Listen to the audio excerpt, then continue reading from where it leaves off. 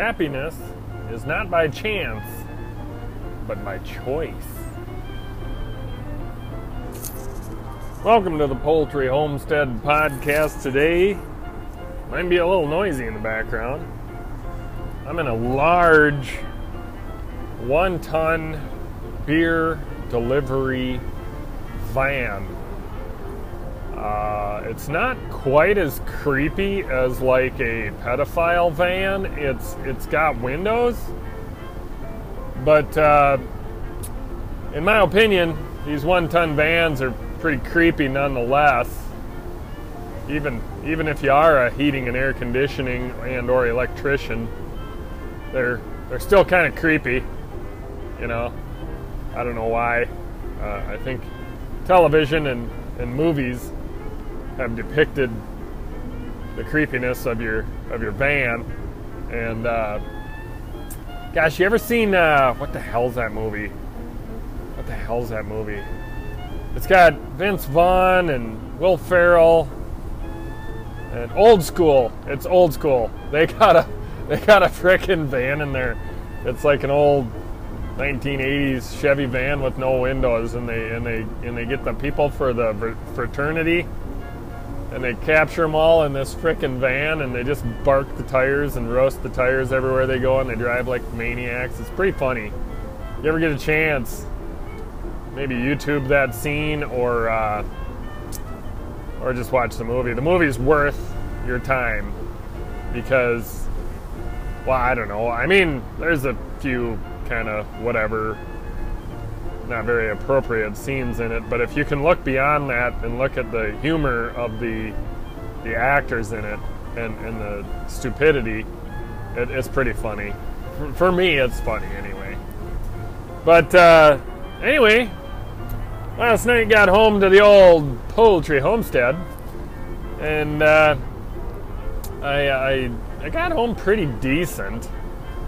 So I thought, you know, maybe a guy should build a waste-free quail feeder.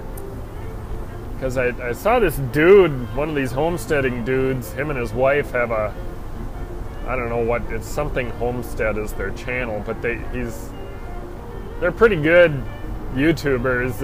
It's a couple, you know, let me do a side note here. If you ever think you don't have a face for television, or you don't think you're good enough at YouTube or any of that shit, watch these people. It's a husband and wife. They look like Joe Schmo down the road. They're absolutely not beautiful people at all. And they're homesteaders, and they just kind of make these videos of just shit they're doing around the homestead. And they have 140,000 subscribers. I would have to imagine that they're making pretty good money off of YouTube ads. So if you ever think you don't believe in yourself or whatever, go look at those people. You'll feel a hell of a lot better about yourself. But you know what? They're nice folks, and they just make good videos. And that's all you really need to do. You can do simple, stupid shit and make millions of dollars, and then they homestead, and they don't have jobs. You know what I mean? They can do that. And the way I figure, have at her, and congratulations. Not to mention, I get good information out of their videos. But anyway, this dude made a waste-free quail feeder. I didn't have quite the exact parts that he had, but I had a bunch of free shit laying around because I'm kind of handy.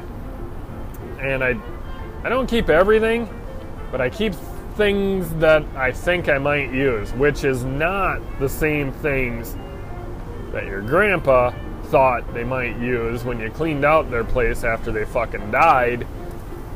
I don't keep that much shit. I just keep stuff that I really honestly think I might use. So anyway, I made it out of an ice cream pail, some 1.5-inch pipe, and a 4-inch pipe.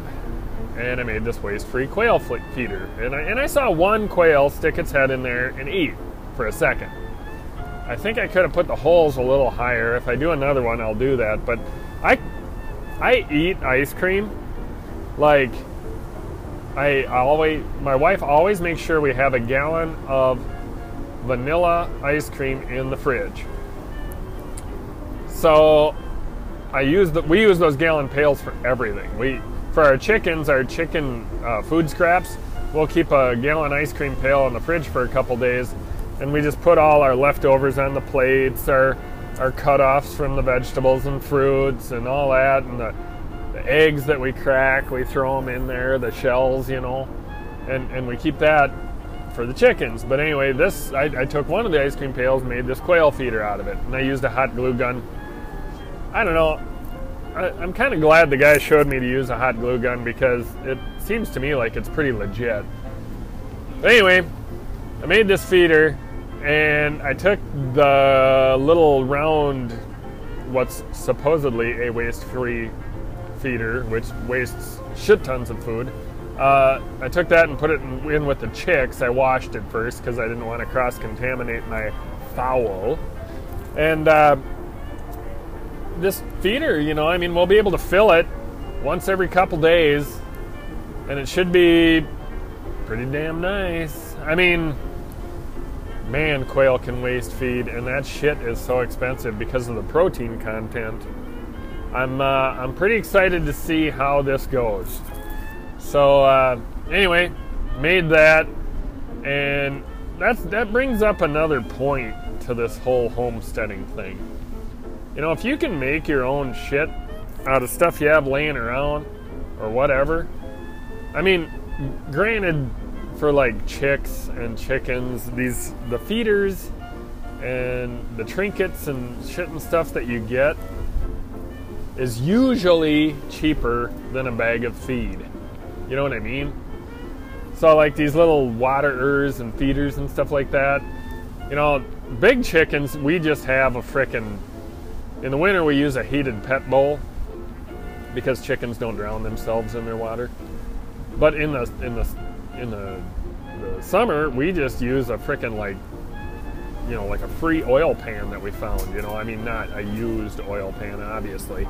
But, just like a big iron or steel galvanized dish for water. You can cut off 5-gallon pails that you got for free and use that for water. Actually, our chicken feeder is a 5-gallon pail with holes drilled in the bottom. Not the bottom, but near the bottom on the side of the pail, like an inch up or so, or a half inch up or so. And every other one, and I think they're about, I want to say 1 1/4 inch, 1 1/8 holes.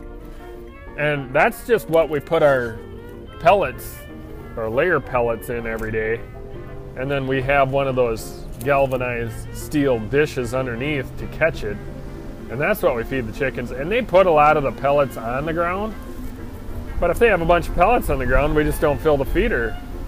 You got to kind of play that with them too. Like if you're going to put all your food in the ground, tough shit, you're not getting any today.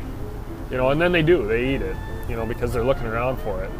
But as much food scraps and all that we throw out there, especially if you free range your birds, you're not going to be filling that feeder very much. They're going to get grass and bugs, and there's so many bugs in your yard that you can't even see. They're going to get all that. So anyway, I just thought I'd give you a heads up on that. And this waste-free quail feeder, stay tuned. We'll see how it works. But the dude on the internet, he made a couple different variations of it, and he said this one was by far working the best.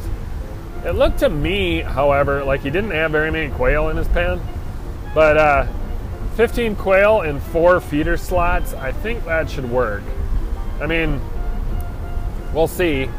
But if I make another one of these, when I get the next lower tier with quail, after we hatch out a bunch or whatever, or if I put the males down there, that should be pretty interesting. Just to see how the capacity of quail that this would feed. But according to how much feed I threw in there, the quail are kind of sitting on, 2 or 3 days worth of feed if I fill it once.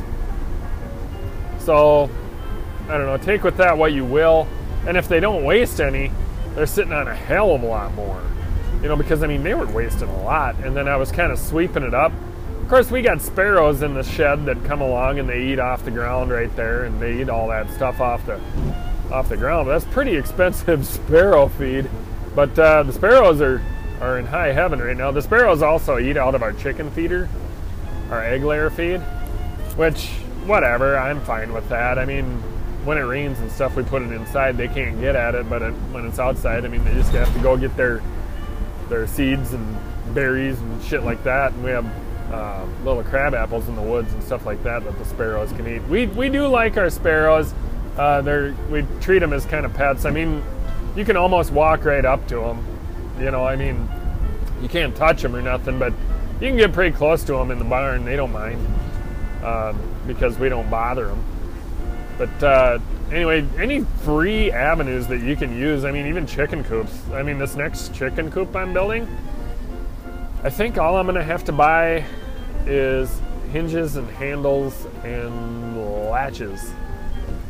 You know, so, and I'm not going to be buying the big shiny panty droppers either. I'm just going to be buying the cheap shit.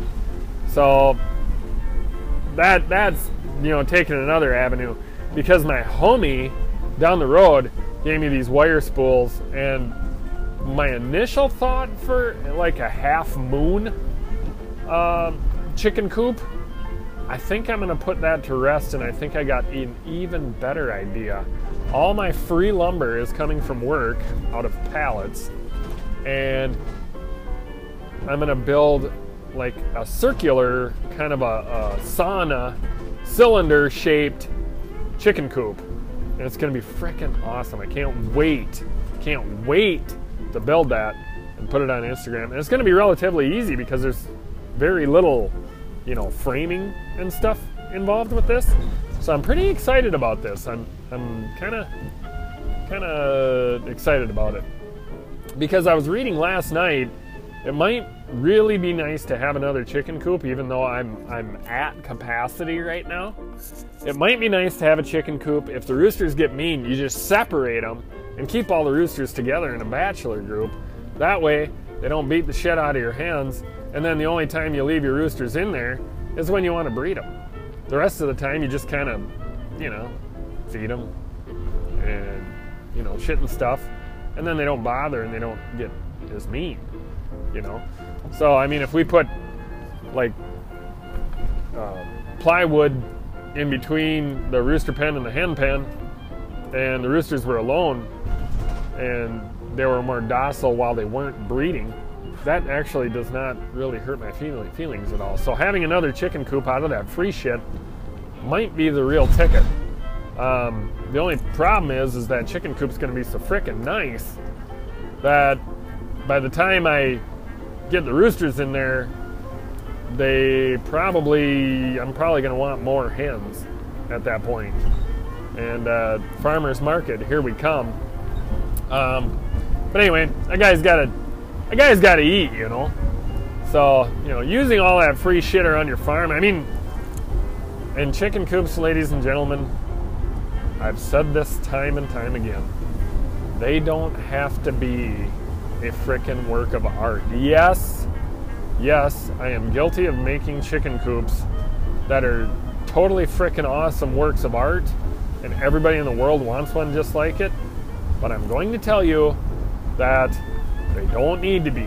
If you just need to get by, I mean, you can put pellets and plywood together.